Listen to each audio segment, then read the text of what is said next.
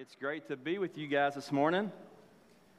We've been here for a while, actually, and we praise God for that. But I thought we would start by giving an update on what's happening in Senegal, and then what my role is like at Equipping the Saints, and then we'll jump into a message. I'll try to be as brief as I can in these moments here. But so my wife and our family and I, we served in Senegal, West Africa, for about 4.5 years, and we just got back in June. And we've been members here at Calvary since, I think, 2008 or 9, somewhere in there. And so this is home for us. This is our church home. This is where we plan to be for years and years into the future. And so we're so grateful for you guys and for this church. And we did, our ministry there was called Tree of Life. It's a reproducible discipleship strategy. We worked alongside of Joe Fleming and the Flemings in Senegal, and then when Joe came back, he started a ministry called Training to Send, which raises support here in the States and then sends those resources to help indigenous missionaries in Africa get from A to B to make disciples and plant multiplying churches. You guys are well aware of the Tree of Life Training Center in Senegal. This is just a little bit of an update on that. If you got our last newsletter, there was a video in there that we put together, Rachel put together about the training center, but I thought I'd show a few pictures. So the training center is coming along. That's the training room where folks, men and women, will be trained, and pastors will be trained for the ministry all across Africa. Here's pictures of the hallway corridor, and so the tile is going up, or going down, going up the wall or down on the floor, and then they started painting, and so we're making progress. It's slowly but surely we're making progress. So we praise God for all the progress that has been made there. Again, Rachel and I, we served there for 4.5 years alongside of some credible national partners. To your left is Ufi and Olga. They are the leaders of Tree of Life in Senegal and many of the French-speaking countries. And in the middle is Fiac and Carly, husband and wife, and he was my ministry partner that I spent hours and hours and hours and days with while we were there traveling all over West Africa. I want to highlight 3 countries, and this will become more clear as we move forward here. But the first is Sierra Leone. This is an English-speaking country, just south of Senegal by 2 countries, and so Sierra Leone is God's doing an incredible work there, and so we started training there in 2020, and since then, in 2020, they planted 9 churches, 2021, 14 churches, 22, 18, and so far this year, they've planted 31 churches. So God's doing an incredible work. Amen. Praise God. Thousands and thousands of new believers. You guys have helped donate towards the Bible project that we've been doing for Sierra Leone, and the leaders there estimate around 35,000 new believers since we started training there, which we give God praise for that. And another country that I want to highlight is Niger.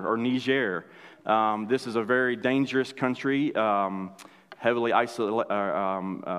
There are a lot of ISIS folks that live there, and a bunch of other Islamic terror groups. And so Niger's a very dangerous place, but yet God's doing an incredible work, and especially among the Fulani. The Fulani have been a notoriously difficult people group to reach, but yet God is really working among the Fulani people group. And I know that might be a little hard to see. Niger is a really big country geographically. And so in 2020, we started training there again. They trained in 33 locations. That same year, they planted 5 churches. The next year, 24, 22, they planted 49. And so far this year, they've planted 107 churches. And so, yeah. When I say church, don't think Calvary Baptist Church, okay? I want to be clear that these are indigenous churches that meet under trees or in sheds or whatever they can find to meet in. And so this might be a family of 5 to 10 or 20 people that get together on a Sunday morning. So don't think hundreds and hundreds when we say church, okay? Jesus said, where 2 or 3 are gathered in my name, there I am in the midst. And so that's what we would classify as a church. Another country is Ghana that I want to highlight, and God's really doing something special in Ghana, in the English-speaking country again, and we're in the process of raising Bibles, donated Bibles that will eventually go to Ghana probably sometime early next year. And so if you have Bibles that you want to donate that will go overseas, you can bring them to Equipping the Saints or bring them here, and we'll get them somehow. We'll get them to Ghana for the believers there. And so we started training there in 2021, and they trained in 24 locations, and then in that same year they planted 27 churches. And then last year they planted 74, and so far this year they've planted 39. And so we just give God praise for what He's doing in West Africa. Now I highlight these three countries because whether you know it or not, these are the countries that Calvary is supporting financially for these trainers to be able to go. And so as you tithe, as you give to the work here at Calvary, that gets passed on to indigenous workers overseas. And so every month, Calvary sets aside money for Training to Send. That money gets used in these three countries specifically. And so here are the results here are the direct results of your faithfulness to give.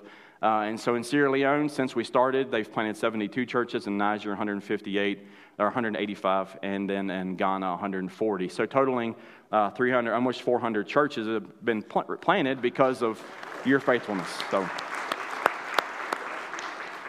I say thank you. And all this will make more sense when I get into my sermon and talk about how Paul was thankful for the participation in the gospel as we jump in. So I just say thank you. For these national partners that we work with, they say thank you. We say thank you as well.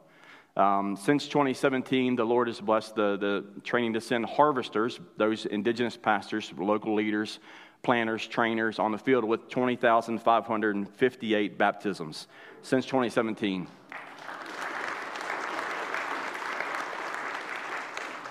And in that same time frame, the Lord has planted His church in 1,056 new locations, so 1,056 new churches throughout all the different countries that we're currently working. So how does that relate to what we're doing with Equipping the Saints? All that's great, right? But why are you here, Justin? Why aren't you still in Africa, right? Well, the truth of the matter is we have all of these new believers. We have all of these new churches, and many of them don't have the resources. Many of them share the Bible as a family. So one family might have one scripture that they share and they pass around. And so at Equipping the Saints, it's our role, it's our goal to come alongside of these trainers that are in Africa and resource them with the Bible, with the scripture, with study tools where they can go and continue to go. So as Training to Send continues to go and to push these indigenous pastors and leaders and church planters into the harvest field, we want to come alongside of that with the scriptures to reinforce what they're doing. It's very hard to be a disciple if you don't have a copy of God's Word. Would you agree with that? Right. So it becomes easier to become a disciple or to be a disciple of Jesus if you have His Word written in form where you can read it and understand it and draw from it. So as Training to Send is the training arm, Equipping the Saints will be the logistical or equipping arm, if you will. Okay? And the church, Calvary, helps undergird that, and there are other churches that are helping to undergird that as well. And so as Calvary gives to Training to Send gives to those people at the top are the frontline workers in Africa. Okay, I hope that makes sense. And then as they report back, we report back they report back to Training to Send, and Training to Send reports back to Calvary. And so every month, you guys are getting an update on what's happening that month in the countries that you're supporting. And if you don't have that or like that, just let me know and I can get that to you. Okay. So Ephesians, Equipping the Saints is built on, the foundation is Ephesians 4:12, to equip the saints for the work of the ministry, for the building up of the body of Christ. And so our role is to come alongside of workers, the saints, who need to be equipped, who need to be have the scriptures or have the study tools that they need to go and make disciples and plant multiplying churches. And that is our role. So we want to build up the body of Christ in a spiritual sense with maturity, but we also want to build up the body of Christ numerically. We want to add to the body of Christ. And so as trainers go and we resource those trainers, they can not only build the body spiritually, but build the body numerically. Okay? Our mission statement, the mission of ETS, is to equip believers worldwide with the resources they need to make disciples and plant multiplying churches. This is our focus. This is our heartbeat. This is what we want to do. We want to focus on those that are going and making disciples and planting the church. The world's not going to be won to Christ outside of the work of the church. That's just the reality. And so we want to invest in the local church, not only here in the States, but abroad, so that Christ's church can be advanced and his gospel be proclaimed throughout the world. So domestically, what does that look like here in the States? We have a Bible store, a Bible and bookstore up at the facility at ETS. If you need a new Bible or you want a book, come see us and we can help you out with that. We also have a Spanish ministry that we're going to invest more in here in the future. And so we want to see God's name proclaimed among the Spanish speakers in the Harrisonburg, Rockingham County area, and also in Waynesboro as well. We have a closed ministry that Miss Candy's a big part of and leads up, and so that is a way that we can gain resources to pour back into the ministry. So if you want to help in any of those areas, feel free to let me know. Internationally, we want to send Bibles in written format, but also in audio format. Some people don't read, and so if they hear the word, they can understand and apply it to their lives. We also want to help with projector kits for evangelism, and then use cell phones and tablets and laptops to help with communication between us and those trainers on the field. Okay? So how can you help? We have needs. We need volunteers. We need folks that can come in and help out. We need folks that will come in and pick book orders as we get orders in online. We need folks that can come in and help in that way. We need help bagging clothing and sorting books and reorganizing the facility. We're in a big reorganization place right now where we need to reorganize everything in the building, and so that's coming along as well. But we need your help with that. So if you'd like to help, if you'd like to volunteer, please let me know and we can plug you in where you feel gifted, okay? All right, so let's jump into our sermon. So if you have your Bible, be opening it to Philippians chapter 1. And also, at the same time, if you have a writing device or your phone, open a notes app, and I want you to write down 5 things you're thankful for, okay? So grab a pen and a piece of paper and write down, or you're in your phone, write down 5 things that you're thankful for. As we come into this time of Thanksgiving this week, it's a time for us as believers to think differently about Thanksgiving than the rest of the world thinks about Thanksgiving. We have a lot more to be thankful for than what most of the rest of the world celebrates, or rest of the country, I should say, celebrates as Thanksgiving. So Philippians chapter 1. Philippians chapter 1. Okay. You can keep jotting down as I read the scripture here.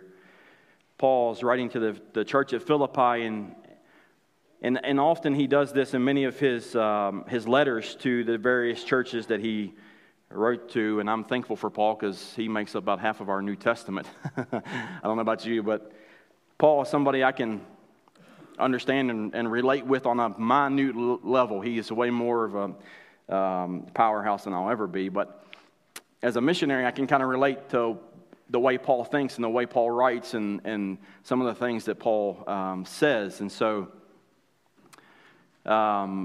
Philippians chapter 1, verse 3 is where we'll begin, and we're going through verse 11, okay? Paul, writing to the church of Philippi, says this: I thank my God in all my remembrance of you, always in every prayer of mine, for you all, making my prayer with joy, because of your partnership in the gospel from the first day until now.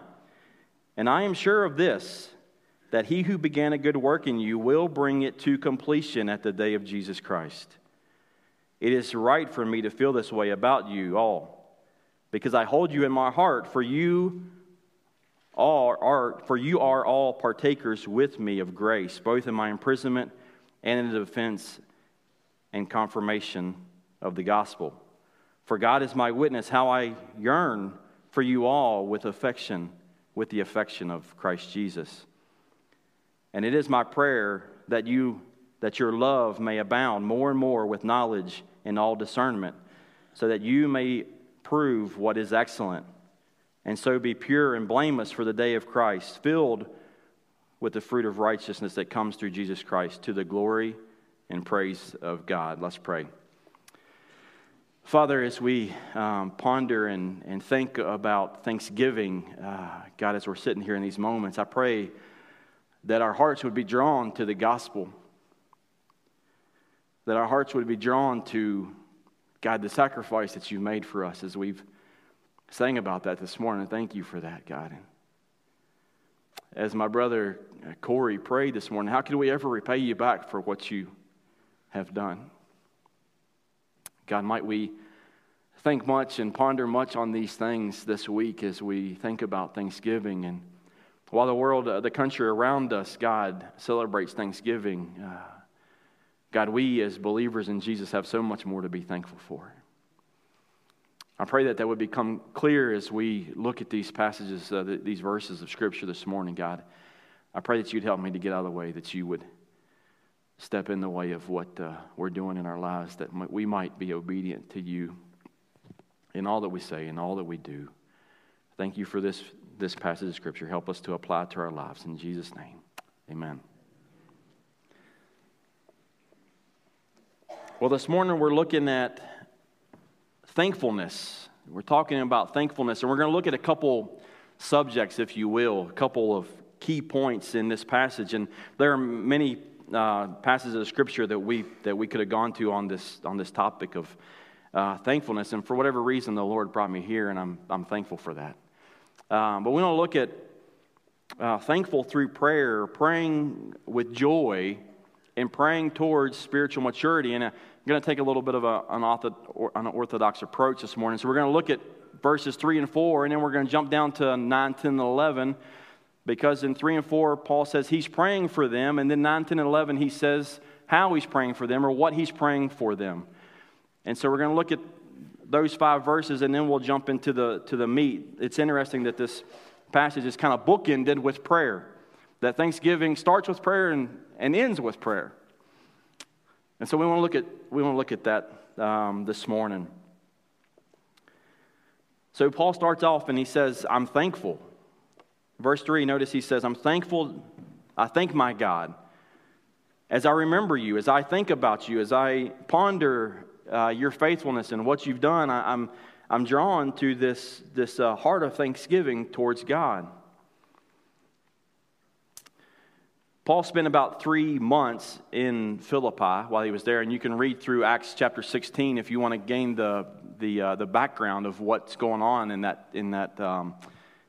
that city. And I encourage you to do that this week. Read through Acts chapter 16, at least from verse 12 and following. And we see that Paul is thankful for these folks. He says there in verse 3, I thank my God in remembrance of you. He spent time with these people. He spent hours and days with these folks. He probably slept in their homes. I know he shared meals with them. And as he's praying and he's thinking, he's probably thinking about those women that he ran into at the riverside. You guys remember that in Acts 16. Specifically Lydia and how Lydia came to Christ and then her whole household. And so Paul's probably thinking about these folks. He's probably also thinking about the Philippian jailer. You remember the story of that where him and Silas are in prison and they're praising God and singing. And then this earthquake comes and they're still there. And the Philippian jailer's like, where'd they go? And Paul's like, we're still here. Don't kill yourself, And so through that experience, that Philippian jailer comes to Christ. So Paul is thinking about these people, and I wrote here, it's easy to know how to pray for someone when you spent time with them. It's hard to know how to pray somebody if you don't have any relationship with them or you don't interact with them on a personal level. And so as believers in Christ here at Calvary, we have relationships with each other, and we should be praying for each other, just as Paul prayed for those from the church at Philippi. It's almost like Paul is in one sense saying the heart of thankfulness and the act of prayer go hand in hand. Or another way to say it, thankful people pray. Right? Thankful people pray. And so as we think about thankfulness this week, as we enter into Thursday is Thanksgiving, as we think about thankfulness, we should pray for each other and for those who don't have a relationship with Christ, those that can't understand the deeper meaning of what it is to be truly thankful, to bring honor and glory to Christ through our relationships. That's what Paul is doing here. He's thanking God as he's remembering these folks, as he's thinking about them, he's praying for them. At the end of verse 4 there, he says, in verse 4, he says, always in every prayer of mine for you all, making my prayer with joy. Paul didn't see prayer as a task that, well, I've got to do this. I'm going to go spend 15 minutes in prayer this morning because that's what I'm supposed to do as a Christian, right? No, Paul's like, man, it's a joy for me to pray. It's a delight to stand before the King of Glory and pray. Amen? Paul didn't see that as a task that he had to check off that morning. Paul saw prayer as a necessity for the life of the believer.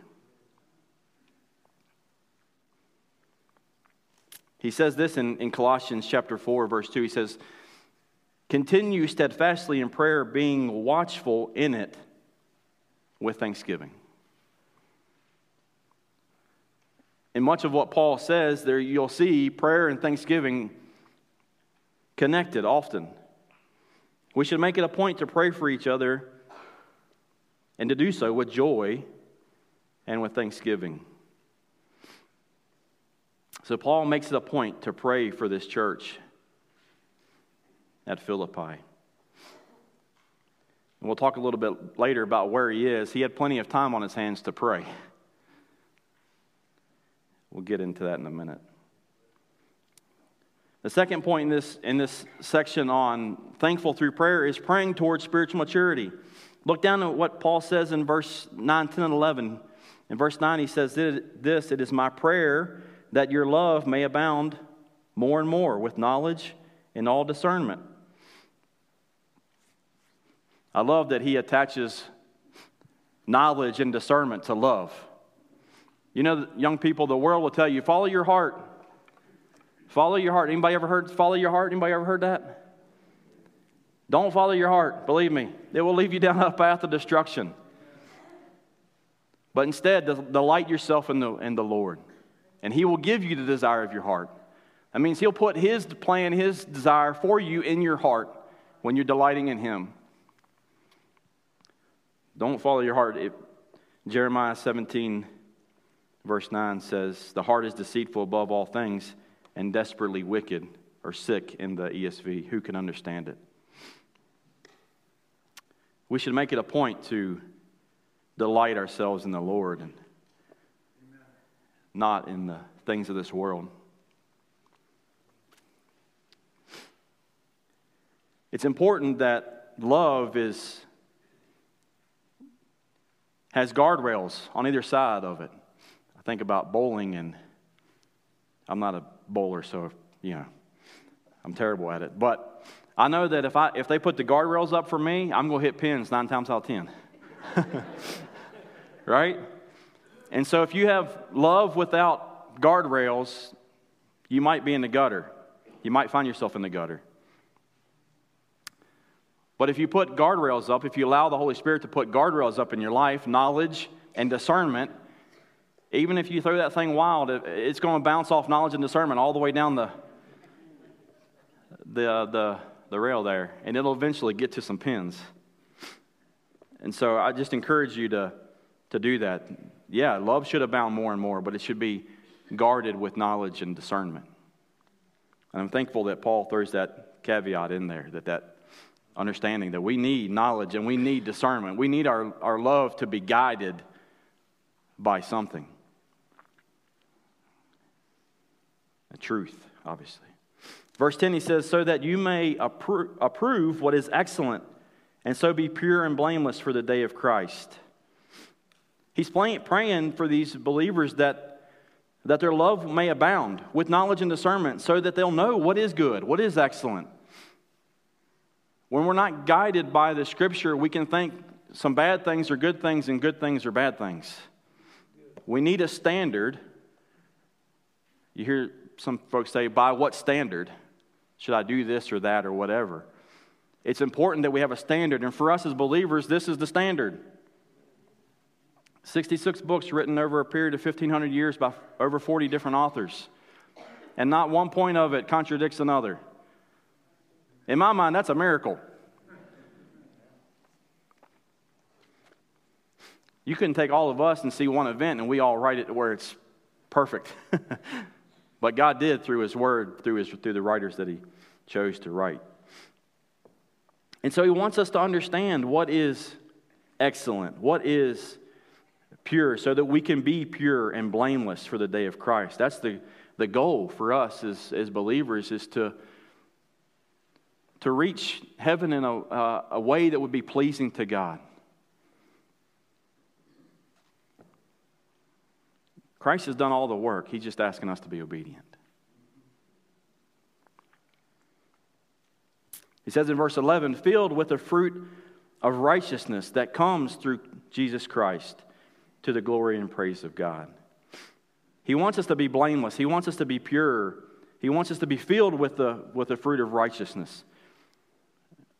That fruit is the outworking of the Holy Spirit as He imputes His righteousness to us, as He gives us His righteousness. He wants us to be filled in that and to work to walk in that in obedience to His calling on our lives.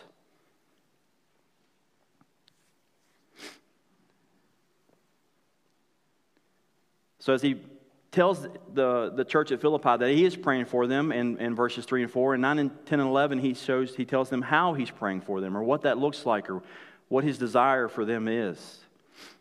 Let's jump back up to verse 5 and look at how the church at Philippi partnered with Paul in his ministry. Verse 5 says, because your partnership in the gospel from the first day until now. You remember what he said at the end of verse 4? Making my prayer with joy. Why is he making his prayer with joy? Because they partnered with him in the gospel. Verse 5 is the answer to the question in verse 4. Why did he pray with joy? Because he knew he had some folks that he could count on if he needed help. There were some believers there in Philippi that loved on Paul and cared for Paul.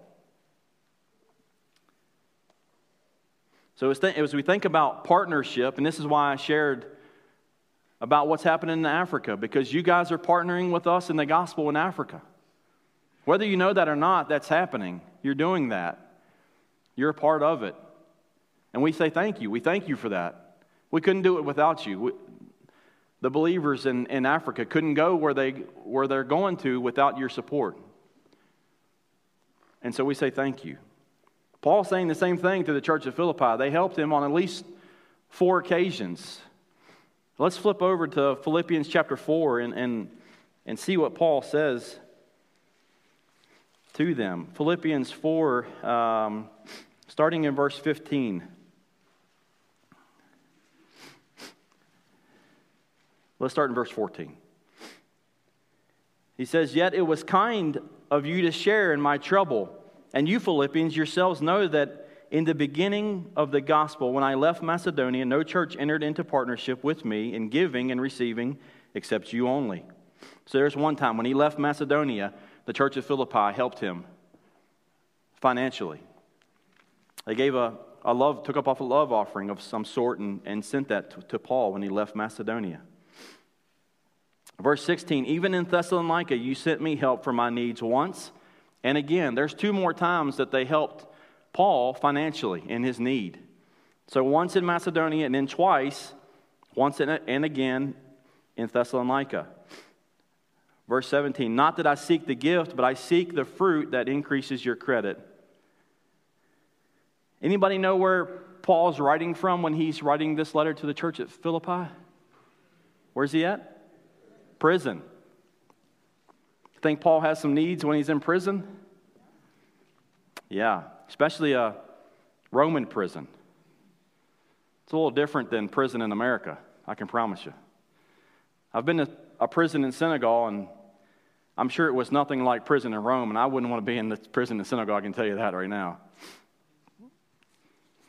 They don't take care of your needs. They don't provide you clothing.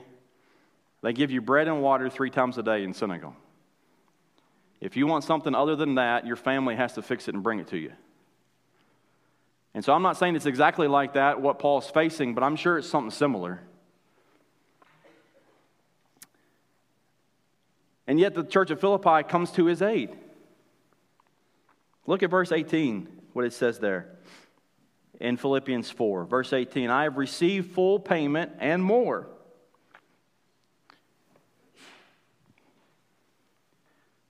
Not only did the church at Philippi meet the need that Paul had, but they added a little extra in, evidently.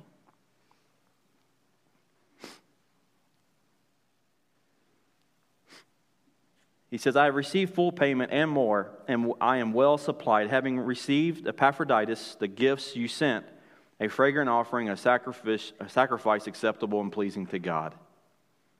And then verse 19, the encouraging verse, and my God will supply every need of yours according to his riches in glory in Christ Jesus.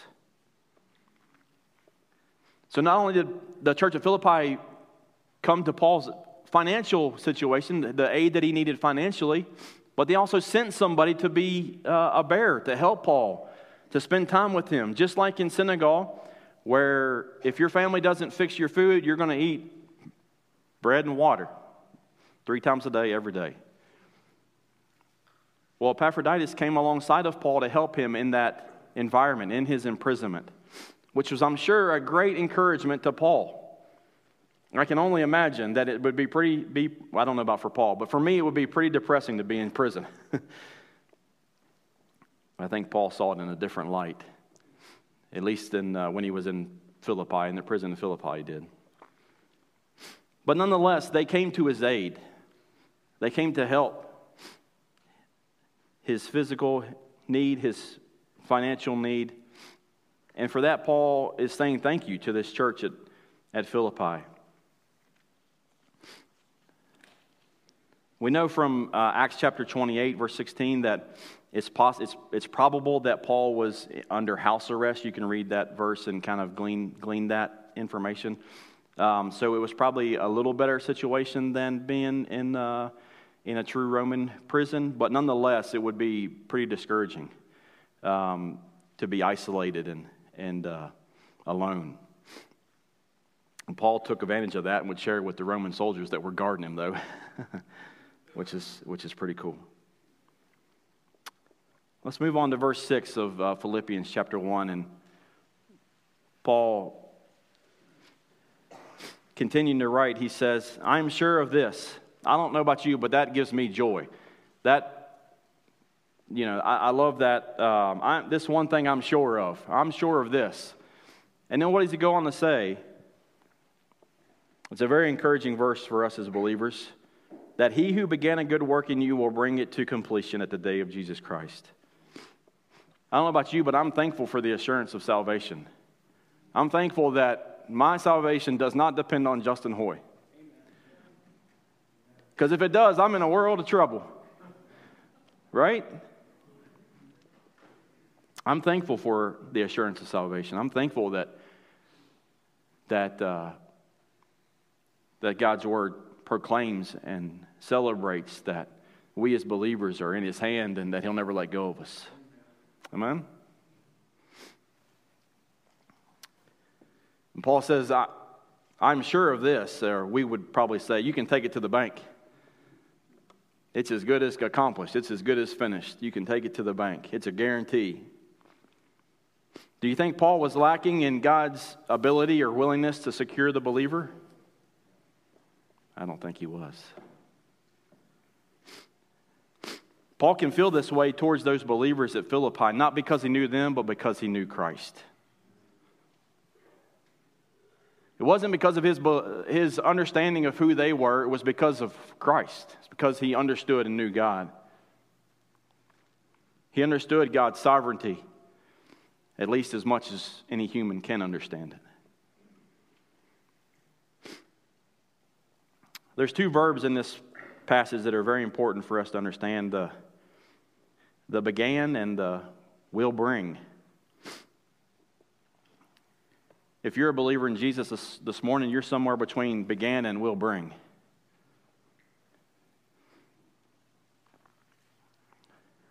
There's a lot that happens in between the began and the will bring, right? There's a lot of sanctification that has to happen between the began and the will bring. But praise God, we're a work in progress. I almost titled this thing, I'm Glad You're Not Perfect.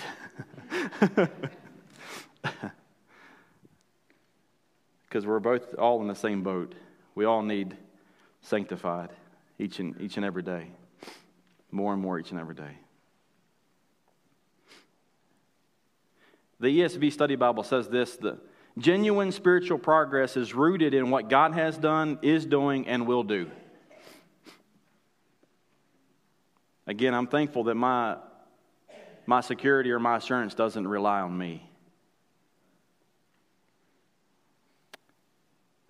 It's comforting for me to know, again, that I'm in the Father's hand, that you're in the Father's hand if you're a believer in Jesus, that you're in His hand and He won't let you go. And no one can snatch you out of His hand, as John 10:28 and 29 says. We should rejoice in the fact, we should be thankful for the fact that God has sealed us and secured us in Christ. That He's given us the Holy Spirit of promise that's come into us and sealed us until the day of redemption, as Ephesians chapter 1, 13 and 14 say. We should be thankful that we have the freedom to do what we believe God's called us to do. We worked with so many churches in Africa that were, let me just say, a little more charismatic than we are, if I can say it that way. We would talk to pastors about this the doctrine of assurance. And I would ask the question, hey, brother, is it possible for you to lose your salvation? The pastor would say no. I'll say, well, why do you preach that to your people? And he said, because I'm not them. I don't know about them. I was like, well, wait a minute. It's okay for you to say you can't lose your salvation, but it's not okay for you to teach that to others? That makes no sense. I'm thankful for this doctrine of assurance, that we can have steadfast assurity that Christ has us in His hand and He won't let go. And we should be thankful for that. So many people that I talk to in Africa that struggle with this understanding of assurance are held in bondage by fear. And so what do you do when you're fearful? Many times you don't work. I know it was that way for most of them, that they wouldn't accomplish anything because they didn't want to do the wrong thing. They didn't want to trip up in something. And so instead of doing something, they do nothing. That's not productive at all. Christ wants us to be productive for His kingdom. Amen? And so I'm thankful that we have this understanding that we are secure in Christ. It gives us the freedom to go and do what God's called us to do without fear of messing up, which we're going to do anyways. Right? Let's move on to verse 7 and 8. I split out 7 to 7a, 7b, and then in verse 8, the title of this one is Thankful for the Brethren, or Spiritual Relationships. Let's look at verse 7, what he says there in the first half of that. He says, "It is right for me to feel this way about you all because I hold you in my heart." Verse 8, he goes on and says, "For God is my witness how I yearn for you all with the affection of Christ." Again, going back to the first point, Paul had a relationship with these people that he's writing to. He spent time with them. He'd been in their homes. He shared many meals with them. He spent 3 months with these folks, training them and encouraging them, coming alongside them and helping them. His relationship with them was much deeper than a hi and a bye. There was a lot that was said between the hi and the bye. I'm thankful for the spiritual bond that we have as as the body of Christ here at Calvary. I'm thankful that our bond goes deeper than a hi and a bye, that there's a spiritual foundation that our relationships are built on. And if you don't have a relationship like that here with somebody, I encourage you to grab somebody and work on that. I say all the time that we all need a Paul and we all need a Timothy and we all need a Barnabas. We all need somebody that's pouring into us. We all need somebody that we can pour into, and we all need somebody to come alongside of us and encourage us. We all need that. Pastor Stewart shared last week about together we encourage. I don't know about you, but I need that every day, especially in this world we live in now. I need that encouragement, and I know you need it too. I need relationships that are deeper than a hi and a bye, and I'm thankful for the ones that Christ has allowed me to be a part of. Hopefully the other folks feel the same way. Paul had a connection with these believers that was very deep, very profound. Again, he'd spent time in their homes, and he'd probably played with their kids if they had kids. It goes deeper than even that, though, because many of these believers in Philippi were believers directly because of Paul. Many of these believers were his spiritual children.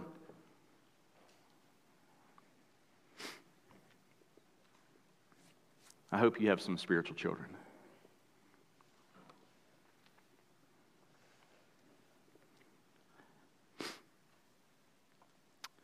It's important for us to understand that these relationships are necessary for us as believers. The Christian life was not meant to be isolated. We live in a society today that's isolated enough as it is. When we're in Senegal is a very communal populace.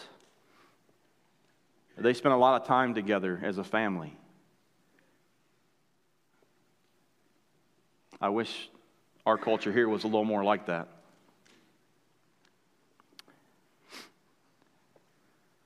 And so it's important for us to invest time, and I use the word invest intentionally, that we invest time in building relationships with each other. It's challenging and it's a struggle. It's, going and sharing the gospel on the street can be easy. Going and training and making disciples is not as easy because it takes a lot of time and a lot of effort and a lot of energy. But it's important. It's important for us to do. Let's move on and look at the second part of verse 7 and talk about grace. 7b, Paul again says, "For you are all partakers with me of grace, both in my imprisonment and in the defense of the gospel."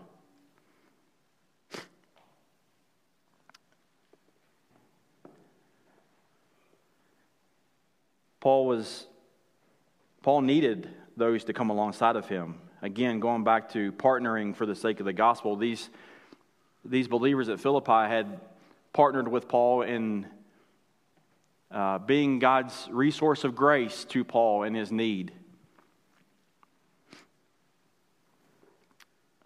Paul was thankful for these believers at Philippi because they came alongside of him when he had a need. They were willing to sacrifice to support the need that Paul had. They were his agents of grace, if you will.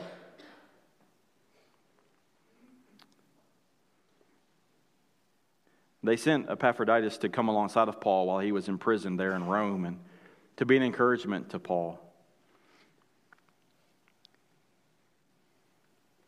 We all need grace in struggles.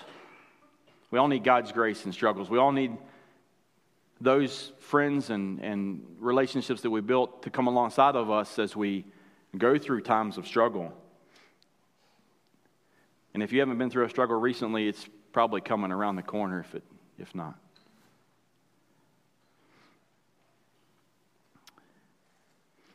He also says, in the second part of that, he says, for the defense in the defense and confirmation of the gospel. This is two terms that have a legal background, or specifically Roman trial. And so as Paul is on trial before Rome, he needed God's grace, and Epaphroditus was there to help in that in any way that he could. I love what Paul says down in verse 16, chapter 1, verse 16. He says this: the latter do out of love. Let's jump back to 15. He says, some preach Christ from envy and rivalry, but others from goodwill. Verse 16, the latter do it out of love, knowing that I am put here for the defense of the gospel. Paul's saying specifically, I'm in prison for the defense of the gospel. I'm here because I've defended the gospel, and I'm here to defend the gospel and confirm the gospel. And so Paul needed grace in that. We all need grace in the defense and the proclamation of the gospel. I can't share Christ outside of God's grace. It's impossible. If I do, nothing will come of it. So I'm thankful for God's grace. As we close, none of this other stuff that I've mentioned this morning, spiritual relationships, partnership in the gospel, praying would be possible apart from God's grace. It's God's grace that tore the veil from top to bottom, that gives us the ability to pray, that gives us the ability to come boldly before His throne of grace. It's only by grace that we can partner together for the sake of the gospel. It's only by God's grace that we have this awesome gift and assurance of salvation. It's only by grace that we can have spiritual relationships with one to another. And so grace makes the Christian life possible, and therefore we should be thankful. I don't know where you guys are this morning in your spiritual walk, but I know one thing: all of us need Jesus. We all need Jesus. We all need His grace.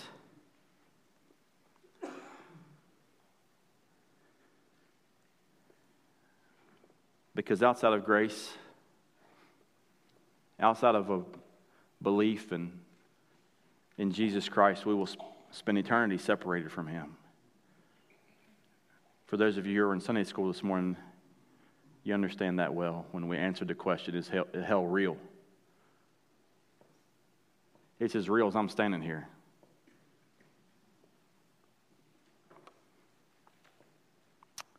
And so we all need His grace. Not only do we all need His grace, but everybody that we know needs His grace. And so just like the Philippians were agents of grace for Paul, we should be agents of grace for those around us. And those afar as well. So again, I don't know where you are. I wouldn't even claim to begin to understand where you are. But I ask you to come to Jesus. If there's somebody in here that doesn't have a relationship with Jesus, I beg you to come to Christ. You'll never regret it. It's not going to be easy. He didn't promise easy. But the retirement is awesome.